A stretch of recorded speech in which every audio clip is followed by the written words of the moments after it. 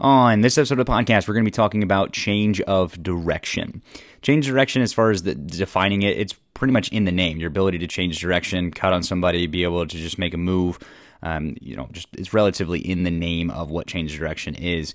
But when we start this conversation off, there's three things I want to talk about initially that are the foundation of being able to change direction better. If you go out and just do a bunch of cone drills, that can work, but there's a base that you really need to start off of when talking about this topic, and that is your ability to balance, absorb force, and to decelerate. Those three things, force absorption and deceleration are kind of relatively the same thing, and there's a little bit of differences there, are the foundation in which changing direction, you can get better at changing direction. And I want to paint a picture before I start talking about these three topics. If you have two athletes, both of them are twins, so they're twins, a boy or girl, doesn't really matter, and they run about the same speed, they're able to change direction about the same, and you have them on a track, twin A is wearing cleats, and twin B has socks on. They're going to run to the end of the track, touch the wall, and come back. But twin B has the socks on, and at the end of the track is a little slick. Who's going to be able to go down to the end of the track, touch the wall, and come back the fastest? Obviously, twin A.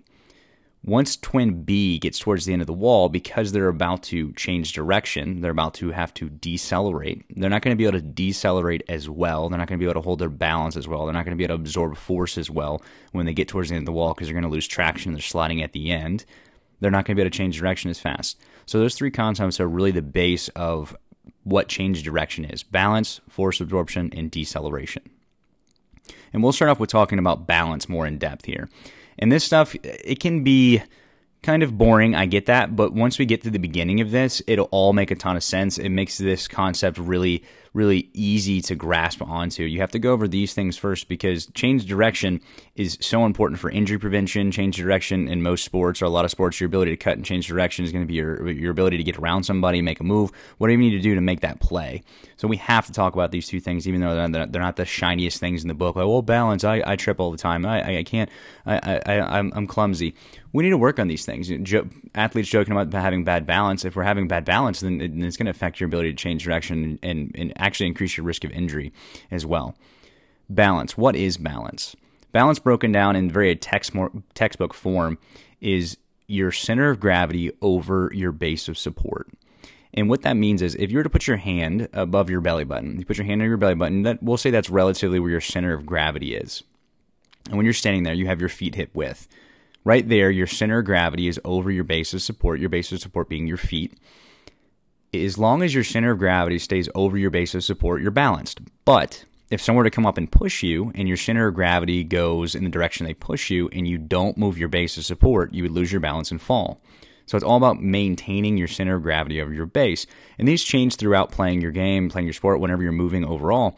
If you were to widen up your base of support, so say you would widen your feet up a little bit, take a bigger base, and then lower yourself down, that means your center of gravity would be getting closer to your base of support. Your base of support would be bigger, so you'd be more stable. You would be able to prevent falling at that point because you're in a more stable position. But if we go the opposite direction, in which you pick one leg off the ground, you pull that knee up nice and high, your base of support is not only getting smaller, but your center of gravity is going to be elevated because you're picking that other knee up. So now your center of gravity is further away from your base of support. Your base of support is smaller, which is going to reduce your ability to maintain balance. And it's so important to talk about here because when you're talking about cutting or changing direction, typically when you're decelerating or slowing down or cutting, you're going to be making contact with the ground on one foot at those split moments in time. And your ability to control that center of gravity of your base of support is going to allow you to not only change direction better, but it's going to allow you to accelerate out of the cut better as well. You have to be able to maintain that center of gravity of a base. But then if you're looking at an elite level athlete, and this is something I talked with my athletes at the gym, or I think it's not very commonly known, you want to not only be able to maintain that center of gravity over your base of support, but you want to be able to essentially pull that center of gravity as far away from your base of support, but main under control. That's when you're looking at a really elite level athlete or someone making a really big play, as long as it's not in a risky position. Being able to do that is kind of the third stage of this when you look at balance overall.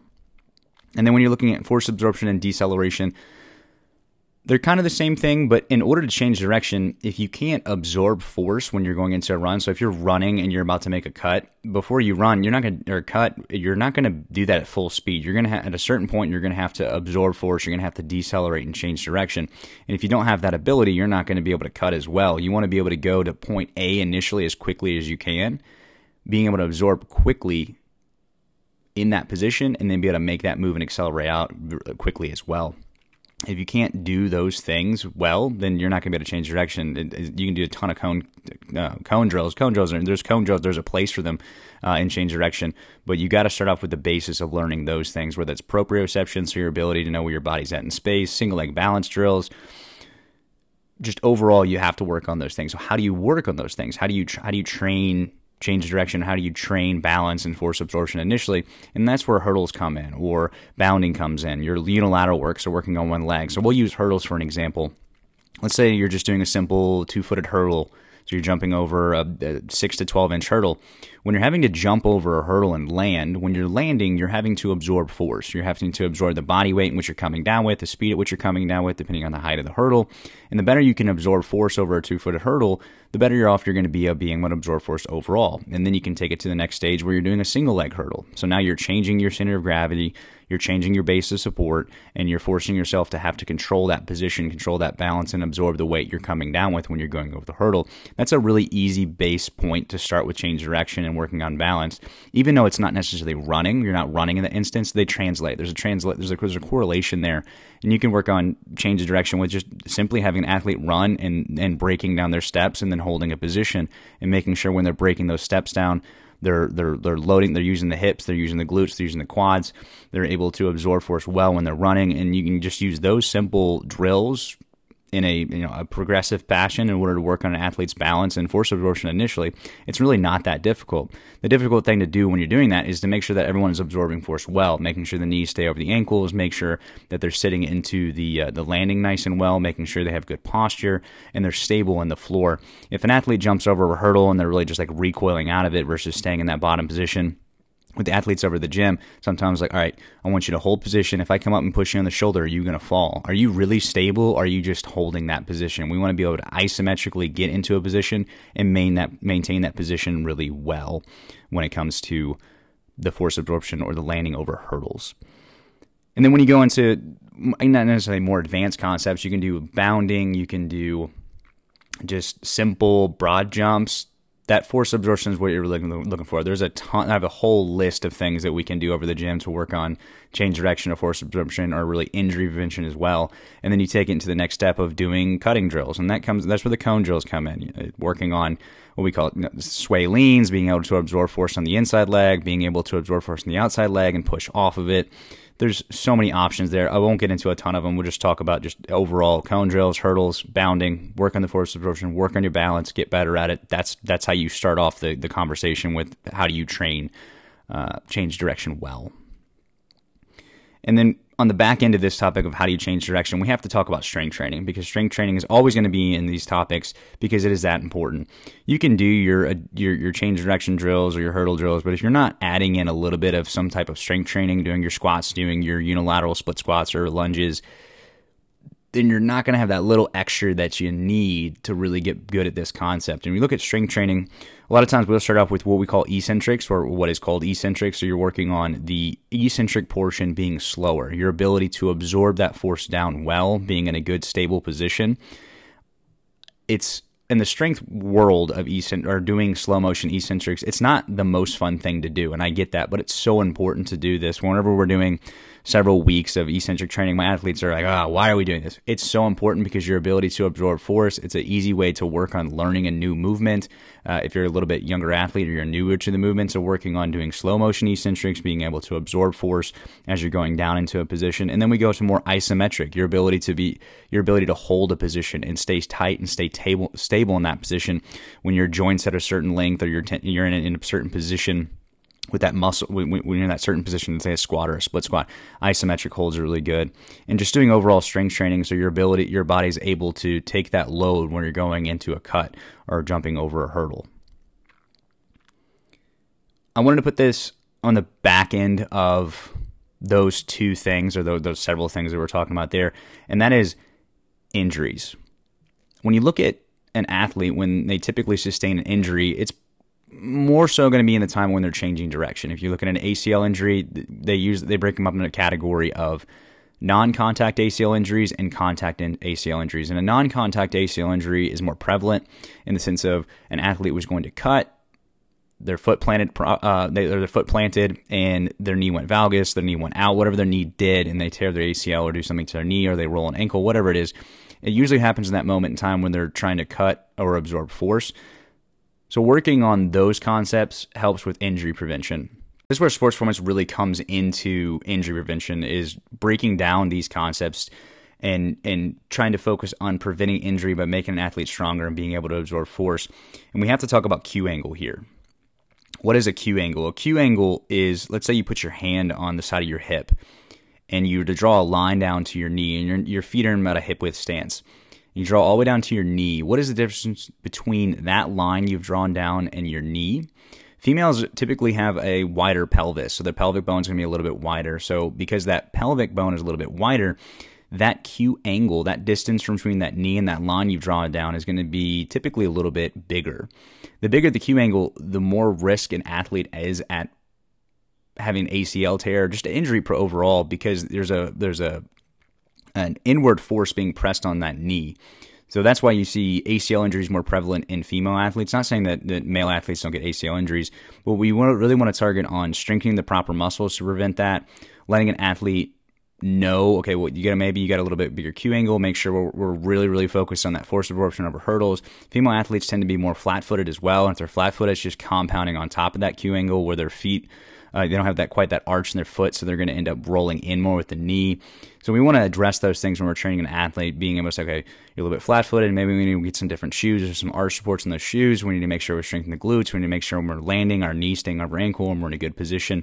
This is really where we want to step in as a sports performance coach or a coach overall and try to prevent injury as best as possible when we're working on the initial force absorption or deceleration when it comes to change of direction. Now I'm going to talk a little bit more of the advanced concepts that come in when you're talking about change direction, really taking this a step further. When you're going to cut, when you're going to change direction, you're running to a certain point and you're about to make that move. When you're running to that point, when you're absorbing force, you're creating what's called elastic energy. Think of it like a rubber band. We're creating that rubber band is stretching when you're absorbing into that position, and then we want to take that stretch and essentially apply it to your acceleration.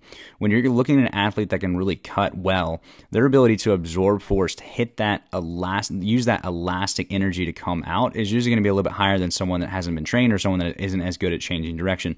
You're looking at elastic energy. We want to get to that point as quickly as possible, and the more force you're carrying into that position, as long as you can absorb it well, the more speed you're taking to that position, that elastic energy is going to allow you to accelerate out quicker. Because when you're looking at change direction, this is a big thing when I played soccer. When you change direction, you want to change speed. That's the truth. That's how you're going to get that breakaway. You don't want to just get to a point being able to absorb and then you're just stuck there. If you're stuck in that position, okay, you absorb force, but you need to get out of that position. If you can't absorb it well, if you don't have that good elastic absorption where you're getting that good stretch where you're not too deep into the cut and be able to come out, then then that acceleration portion is going to struggle as well. So when you're looking at change of direction, being able to absorb force, but being able that elastic energy, you want to get that stretch and then boom, get out of that corner, be able to change direction quickly and accelerate out well. If you're not in a good position, you're not going to be able to accelerate out as well. If your posture's in a bad position where you've got your foot, where you got too much weight on the outside foot versus the inside foot, depending on what you're doing, you can get into a situation where you're not going to be able to accelerate as quick as possible. So you want to be able to absorb force not only just on the inside leg sometimes, but sometimes on the outside leg. That leg needs to be stiff when you're pushing. You need to be at a 45-degree angle here, 45-degree angle here. You need your posture to be in this position. That's when you go back to center of gravity of your base of support. Is okay, maybe my feet are in this position, my center of gravity, I'm trying to pull in this position and cut. That's where you get that really elite level ability to change direction, is you're kind of pulling that center of gravity away, but then also really controlling that position and being able to get out, because you're putting yourself in a more advantageous position to accelerate out because you have your center of gravity in the direction you're going to go, but your feet had to essentially go in the opposite direction inside of that cut. The last thing I want to talk about on this topic is the differences between sports when it comes to change of direction. The differences in the sense of, If you're looking at a jumping athlete, so I would say jumping athletes would be more so a basketball athlete or a volleyball athlete versus a more of a cutting athlete. So that would be more of a lacrosse or soccer or a field hockey. Or you're looking at more of a softball or baseball. There's some differences when it comes to change direction. Not saying that overall the concept is different. Change direction is change direction, force absorption, balance, and all that. It's all the same stuff. But when it comes to training it, what are you going to focus on more of? If I've got a basketball athlete or a volleyball athlete and it's preseason or whatever season they're in, depending on what season they're in, we need to work on more of the horizontal, so more of the jumping.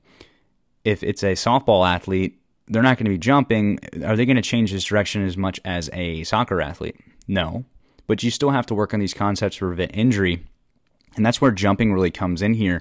I tell my athletes all the time, if I got a field hockey athlete in and we're doing hurdles or we're doing plyometrics, they don't seem the most encouraged to do them. They're like, why am I jumping? I don't jump in my sport.